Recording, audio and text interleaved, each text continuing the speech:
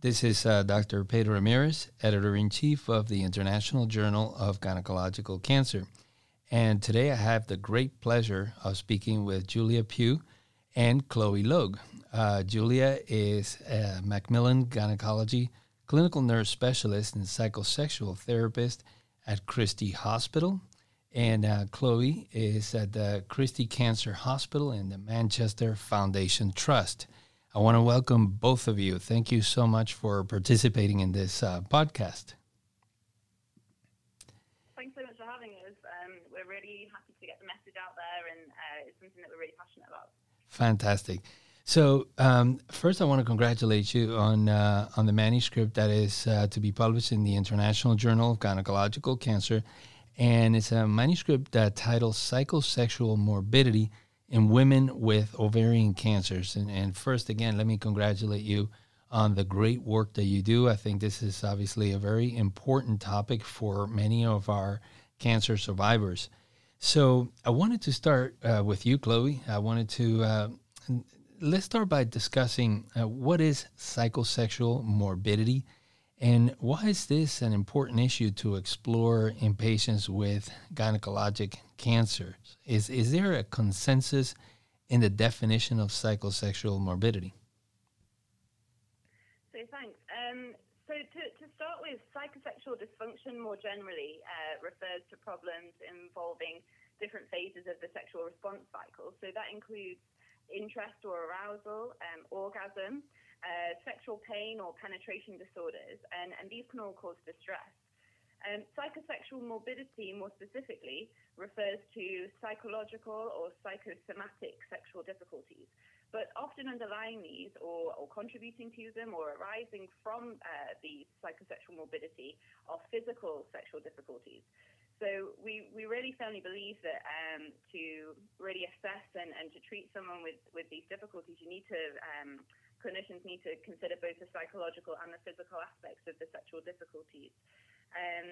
In gynecological cancer, psychosexual morbidity is important because we know that compared to what's documented in the general population, it's more prevalent in gynecological cancers. There was a FIGO cancer report from 2018 which reported that up to 43% of women in the general population can experience sexual problems. However, this goes up to 90% in women with gynecological cancers. And certainly we've seen a similar picture in women specifically with ovarian cancer in that they have greater levels of distress from sexual problems compared to the general population. So really we feel that as clinicians treating these women, given that they have greater prevalences and greater rates of these issues, it's really our responsibility and part of our care. As part of that, we should be inquiring about these issues and trying to treat them. However, we found that despite it being a priority for women, this is not really being talked about very much, and certainly not documented very much. Yeah. It's a priority for women. It impacts their quality of life, but it could be relatively easy to offer simple solutions and just open up the discussion. Regarding the consensus, there's not really a consensus in the definition that we found for psychosexual morbidity. Different studies are exploring and measuring different things and using different questionnaires. So really, this is something which we found from the literature review, that we need a greater consensus in what we look for and how we measure it.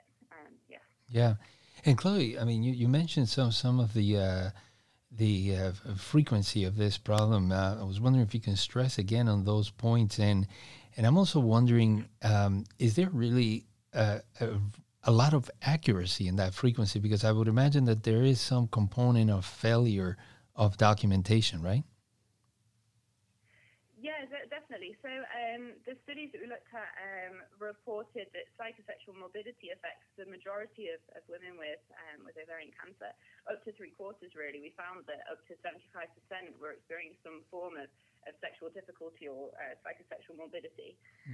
However, it's as was mentioned, the type of questionnaire used and the parameters which are being measured heavily impacts on the prevalence which is documented and who is picked up on.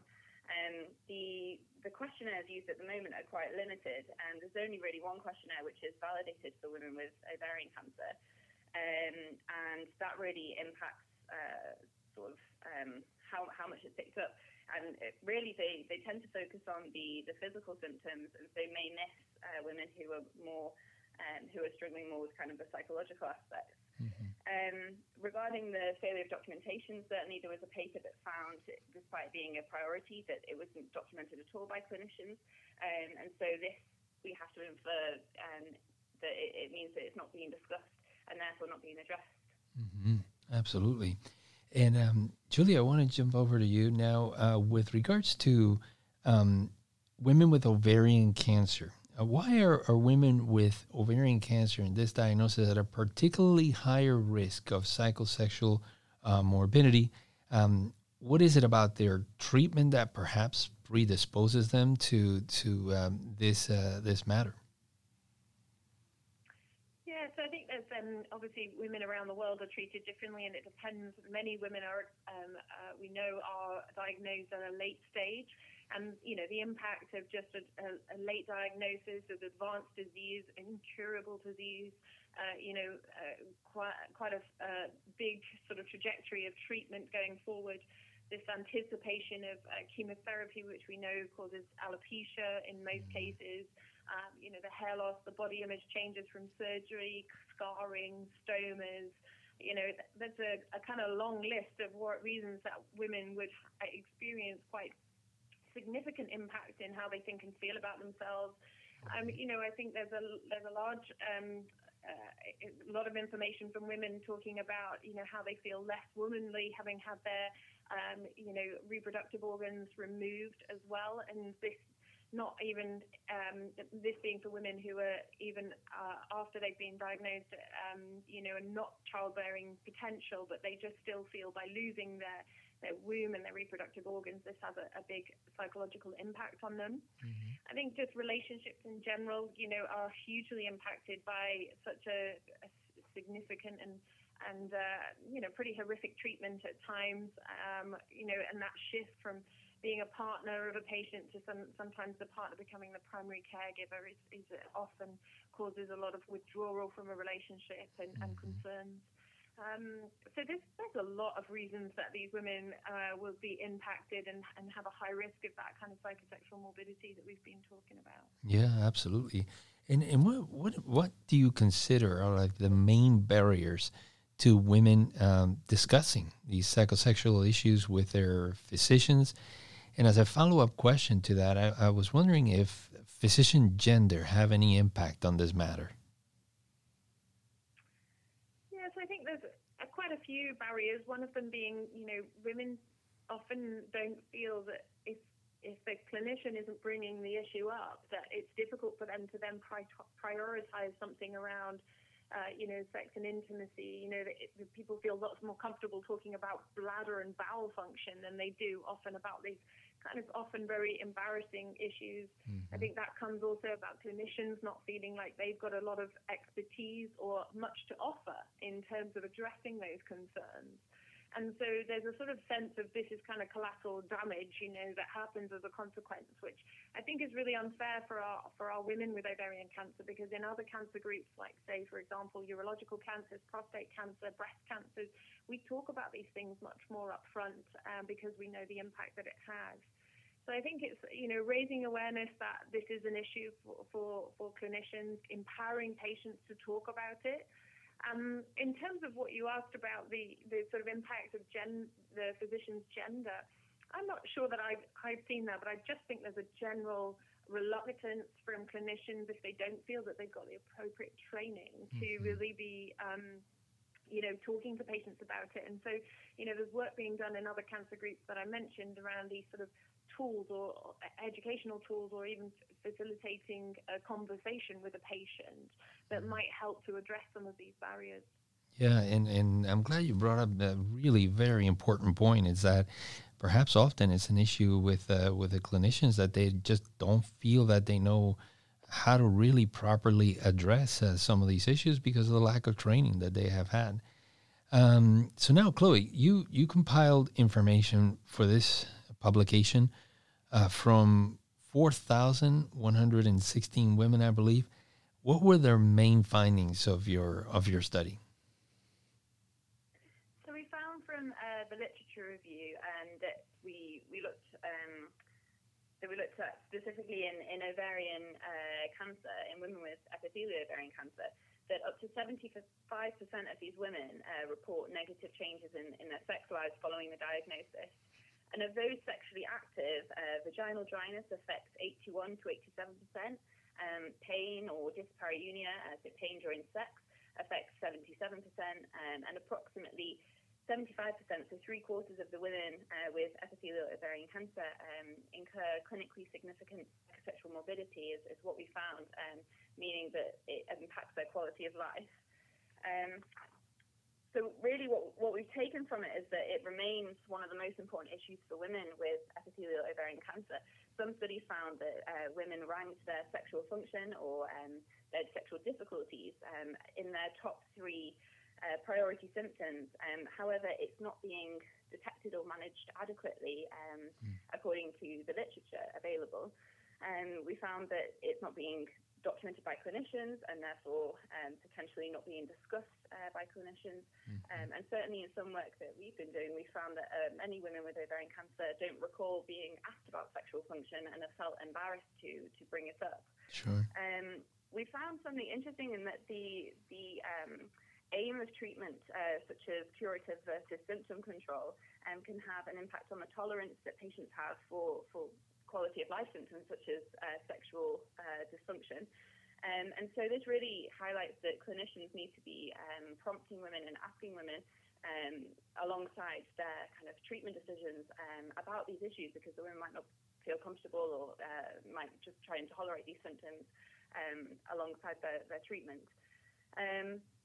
So really we feel that the care needs to be more quality focused, and in the UK we have an initiative which is Living With and Beyond Cancer, which focuses on as cancer becomes a more chronic disease in some conditions such as ovarian cancer, and people are living with it for longer with new treatments as they become available.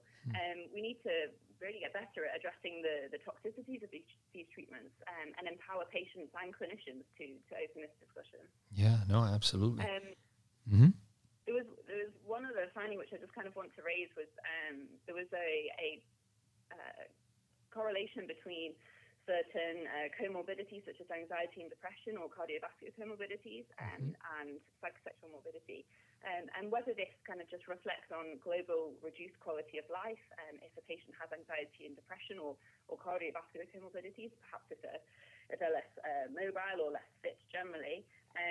This just highlights, as Julia mentioned, just reflecting on the patient as a whole and trying to treat potentially their comorbidities may actually have a knock-on effect of improving their psychosexual function. No, absolutely. Really very important findings. And when you mention, certainly if physicians obviously want to get involved in if they're interested in providing a validated tool to assess some of these psychosexual morbidities in ovarian cancer survivors, do you have any particular questionnaire that you would recommend as the ideal tool for these physicians? So we're quite limited in questionnaires evaluating sexual function. And the only sexual function questionnaire which is validated for women with ovarian cancer is the EORTC OV28. This was used by just less than half of the papers that we looked at, by just over 46%. And this questionnaire itself is quite limited in terms of its evaluation of sexual function. It only has 4 questions, which are just rankings from 1 to 4 of sexual function. So it's really quite limited in terms of what's available. Sexual function could also be is also quite commonly assessed with the Female Sexual Function Index, and this was used by just less than a quarter of the papers. This questionnaire solely focuses on sexual function. However, it focuses more on the physical aspects, and so therefore could miss sort of the psychological elements. And certainly we found that because of the lack of very detailed questionnaires to explore sexual function in gynecological cancers. A lot of the questionnaires use their own, or kind of the authors created their own questionnaires, which obviously weren't validated, and therefore it's difficult to really assess or compare results from those. So really it just highlights to us that there are questionnaires available out there if someone wants to do something immediately, but certainly we need a greater consensus in terms of what we use. And taking into account the limitations of the questionnaires, like a lot of them can only be used in women who've had sex in the last 4 weeks. So if someone's sexually inactive for reasons due to their cancer or due to other reasons, it could potentially miss those women. So really, development of new questionnaires, which are more detailed, might be something which is beneficial for this area. Yeah, absolutely. And Chloe, one additional question to you. Risk factors. Are there any key risk factors or patient characteristics for psychosexual morbidity? So yes, we had a look at risk factors and tried to come up with potential predictors from the literature review that might guide the clinician in terms of identifying women more at risk of psychosexual morbidity. And we found that women who were younger in age, and so that suggests sort of a premenopausal status at diagnosis, they were at greater risk. Certainly that makes sense if the treatment then removes, whether it's surgery or chemotherapy, lowers their estrogen levels. Sure. We also found that the aim of treatment, such as curative versus symptom control, that can impact the treatment, impact the tolerance they have for the psychosexual morbidity, and the extent of surgery. So if women had lymph node resection, pelvic lymph node resection, there was a correlation between this and reduced ability to have an orgasm at 12 months. Certainly more courses of chemotherapy were associated with greater psychosexual dysfunction, and as alluded to before, the comorbidities such as cardiovascular comorbidities and anxiety and depression, they were both associated with increased psychosexual dysfunction. Yeah. Now, Julia, I was wondering if you can tell us a little bit about what are some of the main presenting symptoms usually? Yeah, so I think what we've tried to sort of bring out from the review is that you've got the psychological and the physical, and so physical things like vaginal dryness, dyspareunia or pain during penetration, are really key, but also around loss of desire, loss of interest, other kind of postmenopausal symptoms, vasomotor symptoms, hot flushes, those sorts of things are also going to have an impact on how women feel about kind of engaging with intimacy and sex. And I think, the body image changes, the negative body image changes that can happen, and the lack of adjustment. So, often, with any kind of body image change, whether that's scarring or stromas or hair loss, we recognize that we need to support patients with that change. It's always an adjustment. We can't necessarily make it all better, but we can help people as they adjust through that. And so those are often some of the things that people will talk about. So I think, we hopefully as clinicians, we're getting much more skilled at seeking out or speaking to patients around their mental health and around anxiety and depression and looking for those sorts of symptoms. And I think we can do the same in this kind of context. And really, speaking to them, and I know we're going to talk about what that looks like. And the other thing I just want to say about this is often patients might allude to a concern or even like a fantasy that they might have. So I've spoken to patients around, who've had surgery, who have some real concerns or ideas, shall we say, about, their vaginas being sewn up, if you like, or, a great big gaping hole where their womb is being taken away. And those kind of fantasies can really feed worry and concern and, complete reluctance to kind of engage in any intimacy. So I think we have to be mindful about, what we're doing, to support women with their cancer diagnosis, but what also some of the issues that they might be feeling. No, absolutely. And you, Julie, in your discussion, you mentioned a term or a concept of something called permission giving. Can you tell us as to what that means? Yeah. So I think this this is really important. We're basically saying to people, it's okay to talk about this. This is a part of who you are. This is a part of being human, and it's okay to open up the discussion, to say that if it's relevant for you and you want to talk about it, there's help here for you. And it's about also normalizing the conversation around sex and intimacy, and the fact that we know that our treatments are going to impact that for women, that area of their lives, and we want to offer them some support in addressing that.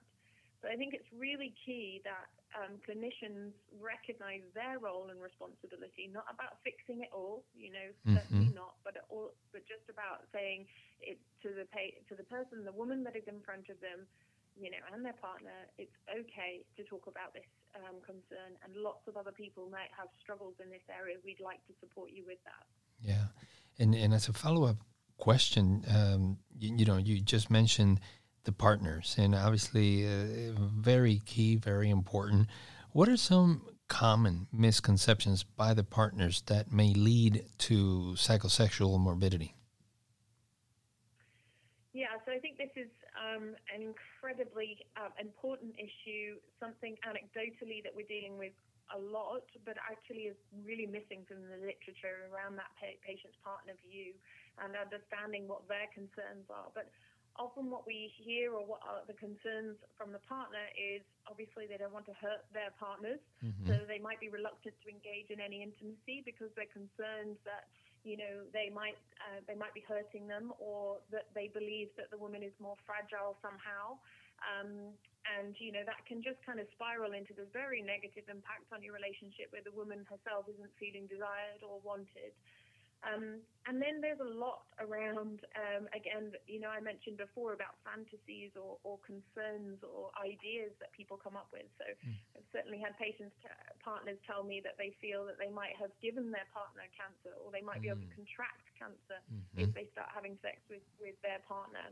And likewise with chemotherapy, we put, for patients having chemotherapy, we post it everywhere, basically saying, make sure you're using lots of contraception. And we deal with patients and partners who haven't used contraception for years and years and years. And it's basically like putting a barrier up, isn't it, by saying, a physical barrier, but also a metaphysical barrier of saying, stop having sex, that kind of thing. So, we've done quite a lot of work with our chemotherapy nurses here to sort of, as they talk about these things, how do you actually say, we want you to be safe, but we also want to encourage you to be intimate. Absolutely. Really, yeah, absolutely, definitely. Now, Chloe, getting on to what can we do about it? What do you consider are key interventions that will benefit patients with psychosexual morbidity? So it's really important for clinicians and really all team members who are involved with women with ovarian cancer, whether it be the doctor or the clinical nurse specialist or the physiotherapist who sees them. It's really important for them to assess both the physical and the psychological aspects of the team, really. So in terms of kind of the psychological side, certainly psychological therapies such as cognitive behavioral therapy might help to tackle body image difficulties, especially in the younger women where it seems to be more prevalent or more severe, and in whom relationship concerns can predict anxiety risk. And certainly from the kind of psychological side, but perhaps more from a medical model, treating anxiety and depression might actually help their psychosexual morbidity and help from that side, but that would be more the role of the clinician. In terms of more physical treatments, a really simple measure, which perhaps wouldn't be suggested if the conversation isn't opened up, is just vaginal lubricants. They provide a simple intervention to alleviate the dyspareunia, and also vaginal moisturizers, which can improve the vaginal tissue health, and that can reduce the systemic absorption of local treatments, like local hormonal therapies. One thing there regarding sort of hormone replacement therapy, there's sometimes questions in the area of prescribing hormone replacement therapy in gynae cancer, and there may be a reluctance in a gynae cancer setting if a patient carries a germline BRCA mutation or has had estrogen receptor positive breast cancer. However, generally in the epithelial ovarian cancer group, we know that hormone replacement therapy doesn't influence recurrence rate and has actually been seen to be safe. There was a review by Hopkins et al. and an ongoing Cochrane review which shows that it's generally safe in patients with epithelial ovarian cancer. So certainly systemic or more local hormone treatments are less commonly used, but are something which can be considered where it's safe in the patient. So really, overall, the key interventions is mainly engaging the team, both the clinician and the nurse and physiotherapists and patients and the team members who see the patient frequently, and also approaching it from both the physical or medical side as well as the psychological side, which I think is really key in addressing it. Yeah. And I'm glad you brought up the point regarding the hormone replacement therapy, as many patients will be listening to this podcast as well. Now, Julie, I wanted to ask you, what would be your recommendations for gynecologic oncologists who listen to this podcast and want to have further engagement and provide this type of care for their patients, but they don't know how to go about it? What would be your recommendations for them? Yeah, I mean, I think it's really important that clinicians sort of recognize it, acknowledge it, recognize their own limitations as well. So I think, for us here, we sort of, I've gone on to do my specialist training, but I also train up others and, find somebody who's got an interest in it. Not everybody's comfortable talking about sex and intimacy. We have lots of, we utilize, don't we, within a multidisciplinary team, lots of different people with different expertise. And so I think it's key that people identify those people within their team that, might be appropriate to refer on to. In the same way that we do for kind of mental health concerns. And then I think, just finding your own, patter, we call it, the idea that you just find your own natural way that you can open up that conversation with a woman, which is, so I often say to people, the treatments that we've given you, the fact that you've had a diagnosis, many people will experience changes in their sex lives or changes about how they feel. And if that affects you, we really want to help you with that. So please let us know. There's some simple things we can do, and we can get you the right help. So I think just being really clear about what you can say, what your limitations are, but certainly not shying away from the conversation just because you feel like you don't have all the answers. Yeah, I guess it goes back to the example of the permission giving. And I wanted to also then follow up. What would you recommend to a patient who might be listening to this podcast as to how to approach the subject with their physician? Thank you, the clinician. I've been listening to this great podcast. I think also I really want to say to patients, please recognize that we are here for you.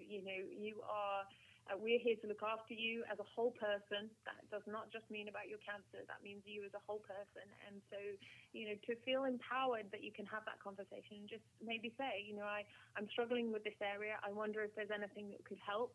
I understand there might be some simple medical things, but I also wonder if I can speak to somebody with some skills in this area. So, just really making sure that it's a legitimate part of and side effect.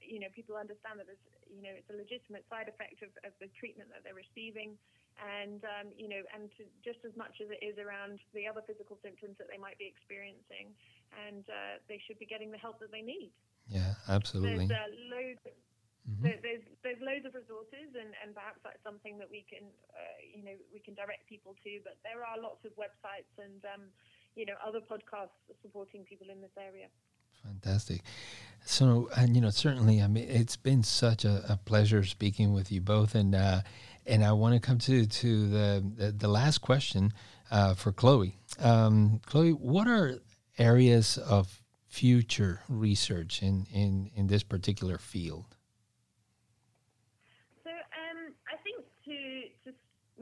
Currently at the Christie, we're undertaking a project looking into women with ovarian cancer who carry a BRCA mutation, and that's something that we're currently looking into as these women tend to be younger and also have the additional risk of breast cancer associated with that. And we found some interesting findings from that so far. But from the literature review itself, for other clinicians to consider in their workplace, we think that really to begin with, a stronger consensus is needed regarding how we go about sexual or psychosexual research in women with cancer. So really kind of a tightening up of the definitions relating to sexual morbidity in ovarian cancer. And the outcome measure tools used, such as the questionnaires and the thresholds used, such as age thresholds, a variety of ages are used. So really we need greater consensus and tighter definitions going forward. And really, as we touched on before, consideration of partners in research wasn't something we saw, but this is very much important as they're a great support for their wives. So or their partners. So we really need to include them in future research. And promising areas which are underway in some areas of cancer, but certainly would be beneficial in ovarian cancer or gynae cancer, are clinician and patient tools to broach the topic, to bring up and open up these discussions, questionnaire optimization. Patient education tools are relatively simple to distribute in your place of work, and patient empowerment, really, whether that's through group sessions or perhaps in the new kind of pandemic era, like online things or group sessions online. And really, we think that interventions to help tackle risk factors, such as maybe increasing physical activity or improving mental health, could also have a role within sexual function and psychosexual morbidity. So we hope that with our review that we've kind of touched on potential risk factors or kind of little flags just to get the clinician thinking when they're sat in front of one of their patients, and also just areas to kind of touch on in terms of common problems that these women face. Chloe, Julia, thank you so much. This has been really enlightening. I want to congratulate you for the work that you do. It really critical work. Your institutions are very lucky to have both of you, and really has been a great learning experience for me. Once again, I want to thank you both for submitting your manuscript to the International Journal of Gynaecological Cancer. And I was wondering if you each would like to make any closing remarks. We could start with Chloe. I'd just like to say thank you for being so supportive and open with our research and accepting it to start with, but also for inviting us to this podcast. We're really over the moon to kind of get our message out and to make it as accessible as possible to patients and anyone working with women with ovarian or gynae cancers. So thanks so much for having us on this podcast. It means a lot to us. Absolutely. Julia? Yeah, I just wanted to say, thank you so much. And I think what has been hugely supportive of me and Chloe in this work is actually engaging with other clinicians with a similar interest. So if this has really sparked your interest, then there's lots of people out there who want to help, upskill you as clinicians, or if patients are listening, that they want to help you. And so please just really go out there and look for those people, and we would be delighted to hear from you if you need any support. Well, thank you both once again. It's been absolutely a pleasure and an honor. Thank you.